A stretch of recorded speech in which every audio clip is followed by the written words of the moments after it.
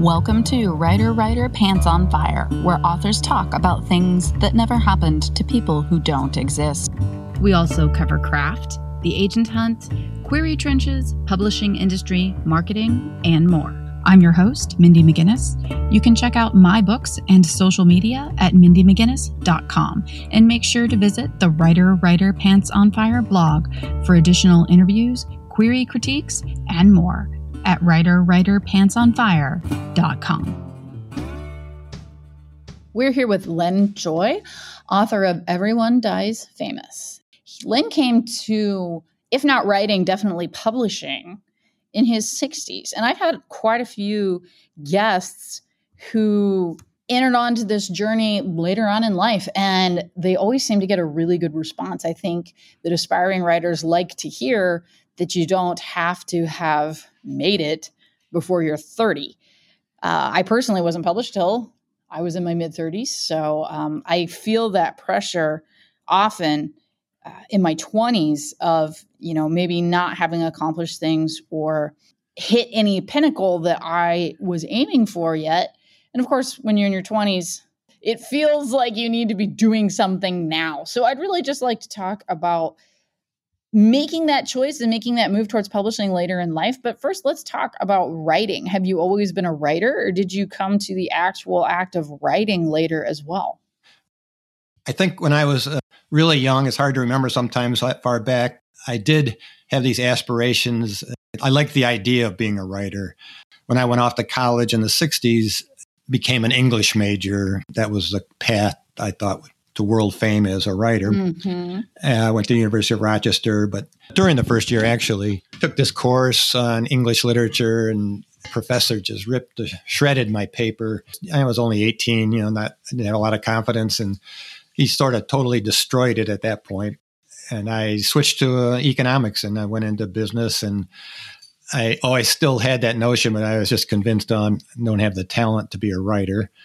You do a lot of writing in business, but I had a small business manufacturing company, and I was always writing to banks asking for money. So, and describing businesses and stuff. But, once we started having children, and I liked to write about the kids and sort of poke fun at them and my wife and myself. And so I got a lot of great feedback on my holiday letter, and it was easy when the kids were young and couldn't read it. But, I continued that tradition, and I realized that was something I really enjoyed doing. And, I still continue in my business for about 20 years. And then around about 2003, I got a mail flyer from the University of Chicago's Graham School offering creative writing course. Do I want to take that? And I was winding down the business. I had a business, so my business was in Phoenix, and I'm in Chicago, and I did it with my brother-in-law. And so I would commute back and forth for basically every 10 days. I'd go to Phoenix and then come back. And so I did a lot of reading and, sort of writing during those long flights.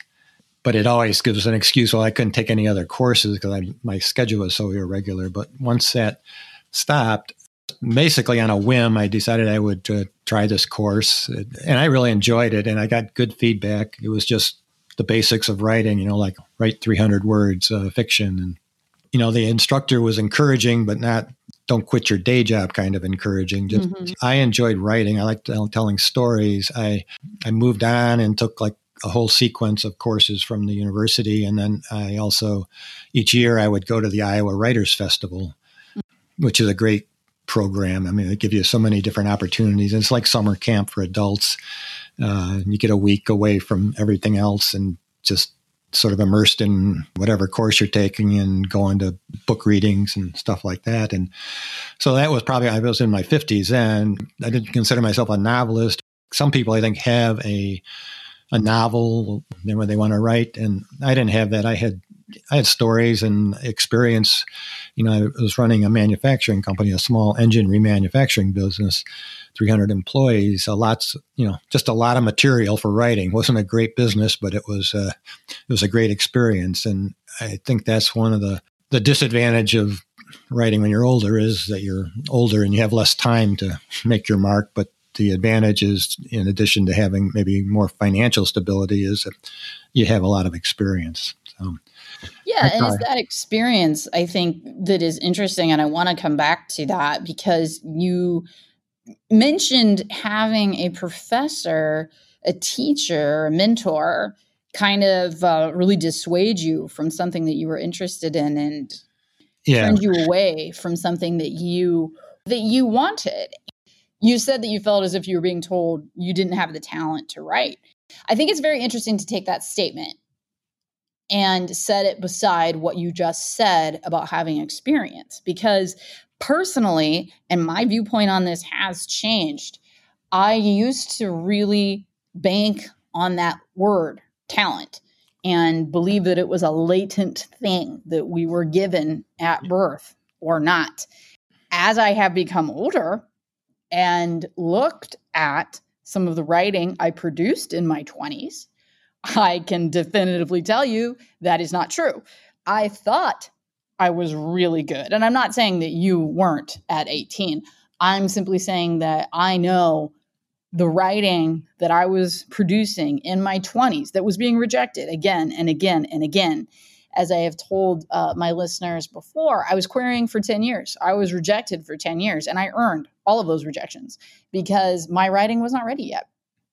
Mm-hmm. As a 42-year-old, I can look back at that and identify a seed, a germ, be it creativity or whatever you want to call it. I'm not going to call it talent because that wasn't there yet. I learned from my criticism. It sounds like you had a rough brush. I never had anyone tell me, you're not going to make it because you don't have what it takes. Yeah. I had people say, you need to work if you want this, which is a true statement and a helpful statement. Simply saying you don't have it is not helpful. With this in mind, I want you to think about, because I know I have many educators too out there that listen to my podcast, putting those two statements beside each other, what do you find to be like the takeaway there? Talent versus work and travail. I have this sort of dual career of writing and competing in triathlons, both of which I went into in my 50s. My position, my feeling is that most people have a decent amount of talent, if you want to call it that, or ability. Let's say ability to say write or compete athletically, and then there's always a few, the rare exception in writing where the person doesn't need any training at all; they're just naturally brilliant. But that's such a small percentage. I don't think it really applies. Is even with your ability, you need to work at it. Like whether it's a sport or writing, you need training. I know I benefited from that great instructors. That opened my eyes to how much there is involved in the profession of writing. It's not just sitting down and writing words. There's a lot of things, storytelling and formation of the stories, and just mundane things like dialogue, punctuation, and there's just a lot to learn. And I found you have to put in the time. There's no shortcut to that. I tell that story more because it's a cautionary tale for me. Like when people are in workshops, to remember that when, like a lot of the workshops now, you get, there'll be 18-year-olds and 20-year-olds and 40 and 50 and 60-year-olds. And as we get older, sometimes, after, you get out in the real world and you get rejected in a lot of ways, like in customers and stuff like that. And it can maybe coarsen you or harden you a little bit. But, I always remember that 18-year-old boy who was so sensitive, like me. It wasn't that the professor was like the same experience you probably had. It's like the paper wasn't very good. I wasn't used to writing papers. Mm-hmm. I just took it to heart, and I made a good choice at that time to go into a business, and which I also enjoyed. And I didn't extinguish the flame. I postponed that adventure.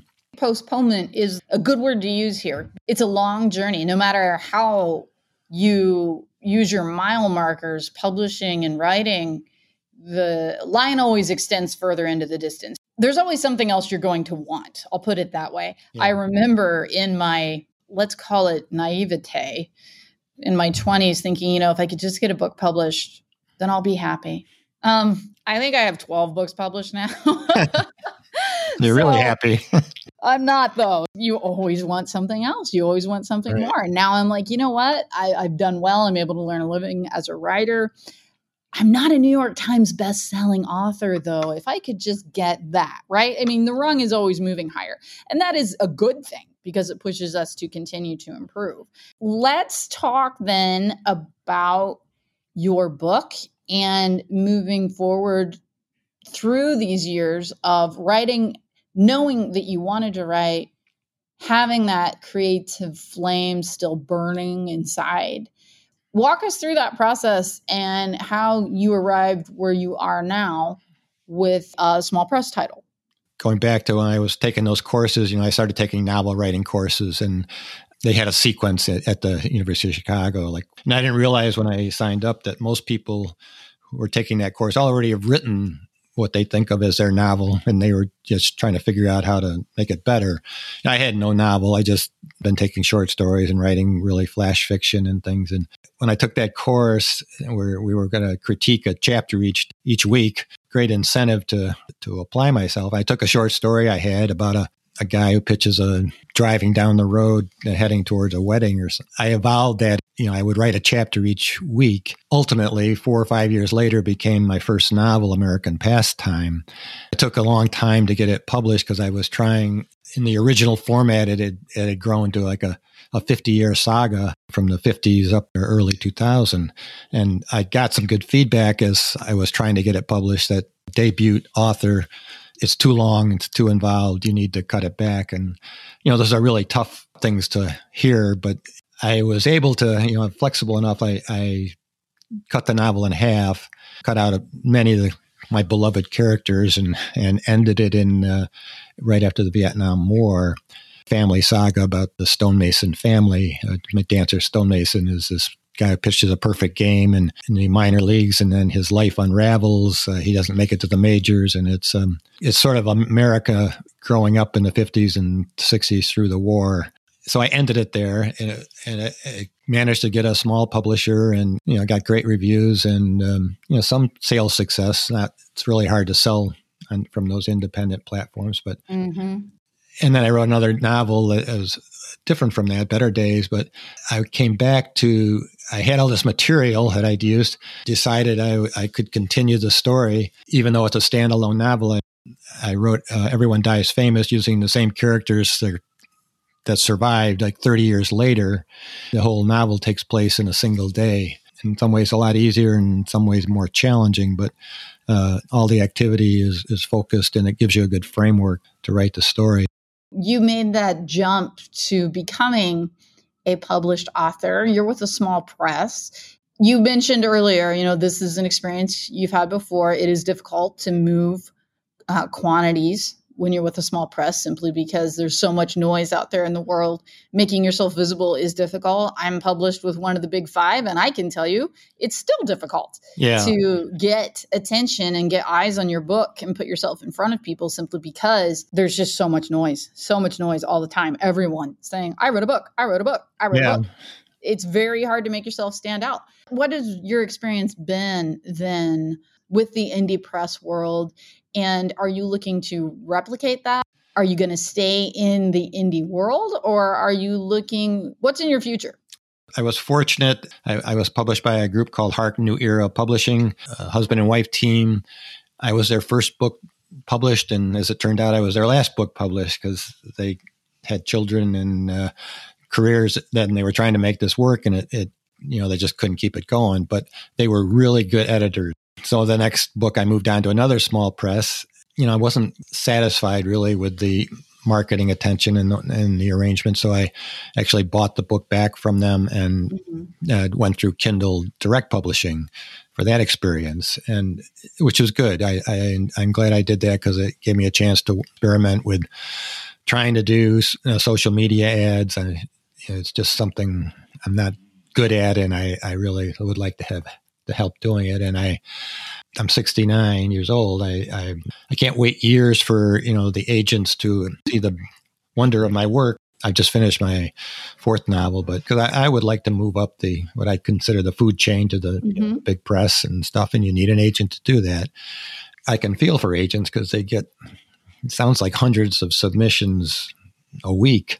Mm-hmm. And so they just have to go through quickly. And I always want to take my shot at it. But For Everyone Dies Famous was published by BQB Publishing, which is a hybrid publisher. I'm just very grateful for that. That when I started writing it, I don't think that was even an option. BQB does a quality job. They publish good books, and they provide, it's a partnership. They're doing what you'd have to do as a self-publisher, but for most of us, they're doing a much better job at that, and they share the royalties. And I'd love to make a living at it, but I've made a living, and what I'd really like to get is readers.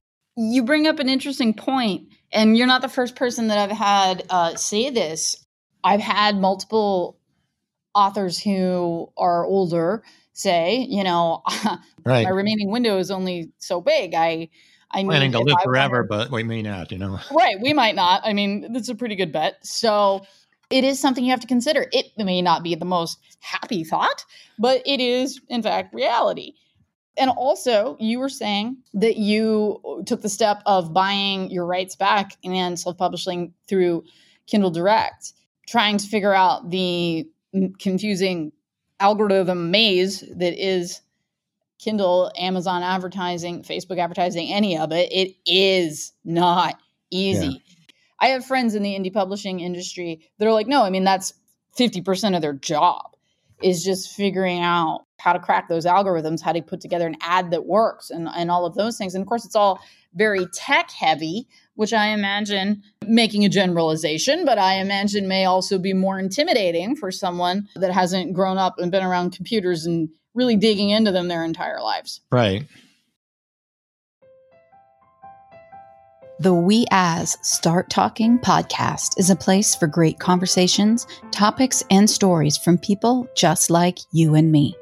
This podcast is focused on changing the world one conversation at a time. Each episode features a new guest, and along with their 4 hosts, they explore raw, honest, vulnerable, and fun subjects, all in an effort to start talking. If you crave truth, compassion, understanding, real-life stories, and want to be entertained, you've come to the right place. Episodes release on Monday, Wednesdays, and Fridays of every week, so there is always a great conversation waiting for you. Check out the We As Start Talking website at www.weas.ca.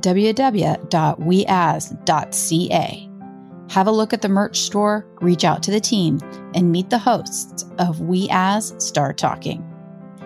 The We As Start Talking podcast, making the world a better place, one conversation at a time. I am very interested to talk to you about another aspect of your life, that being athleticism. Mm-hmm. I am also an athlete, was an athlete through high school, lost that in my 20s and in my beginning of my 30s simply because I was too busy, and returned to it then end of 30s and now into my early 40s. And you are a competitive triathlete. I was a jock growing up. I went to college thinking I could play football, and I love sports. And after college, there's no way to have competition.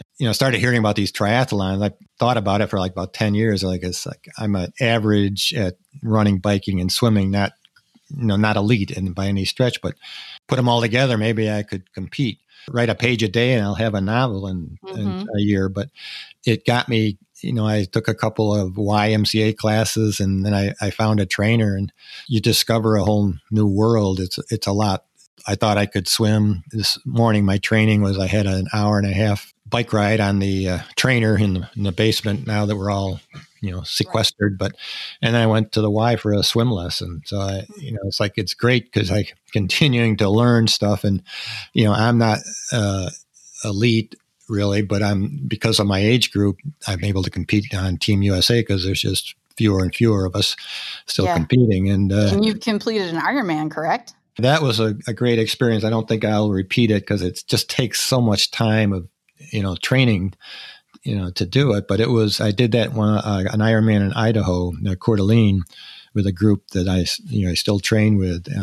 And some people just, that I've trained with have gone on to do 10 or 11 Ironmans. And I just don't have the time. It's like, right. You have to ride, a bike training ride is like 6 hours. Like that's a lot. Oh my gosh. I mean, it's so I'm a support staff for an Ironman here locally. I run around like stabbing trash and picking it up and grabbing people's water bottles and, taking their empty, and sometimes they're taking their, full piss bottles, and so it's like, I don't compete because I would drown. Like that's all there is to it. I would be dead. So that's not in the cards for me and never will be. I do support because it's amazing. I mean, it's a stunning amount of athleticism and determination and just mind over matter involved in that. And I love that you as an individual are participating in both exercising the mind and the body, constantly moving forward and learning. That's what I aspire in 20 years. I want to be able to say the same thing. I always find like those activities are really complementary in the sense that I ran the Boston Marathon, like I got a chance to do that. And you run a marathon, you don't run like 26 miles at once. It's a step at a time. You train for it, just like a novel. You just do a little bit each day. To train on days when you don't want to train. And the same with writing. You got to sit down and do something every day. And they support each other. Plus, be easy, especially now with the world the way it is, like not to get out of bed like in the morning. Oh yeah. If you don't give me a reason to get out of bed, I'll stay there. Yeah. Right. Yeah. Last thing, if you could let people know where they can find you online, that would be great. Well, my website, www.lenjoybooks.com. Facebook, search for Len Joy. The same with Twitter. I have a newsletter and I would welcome more subscribers.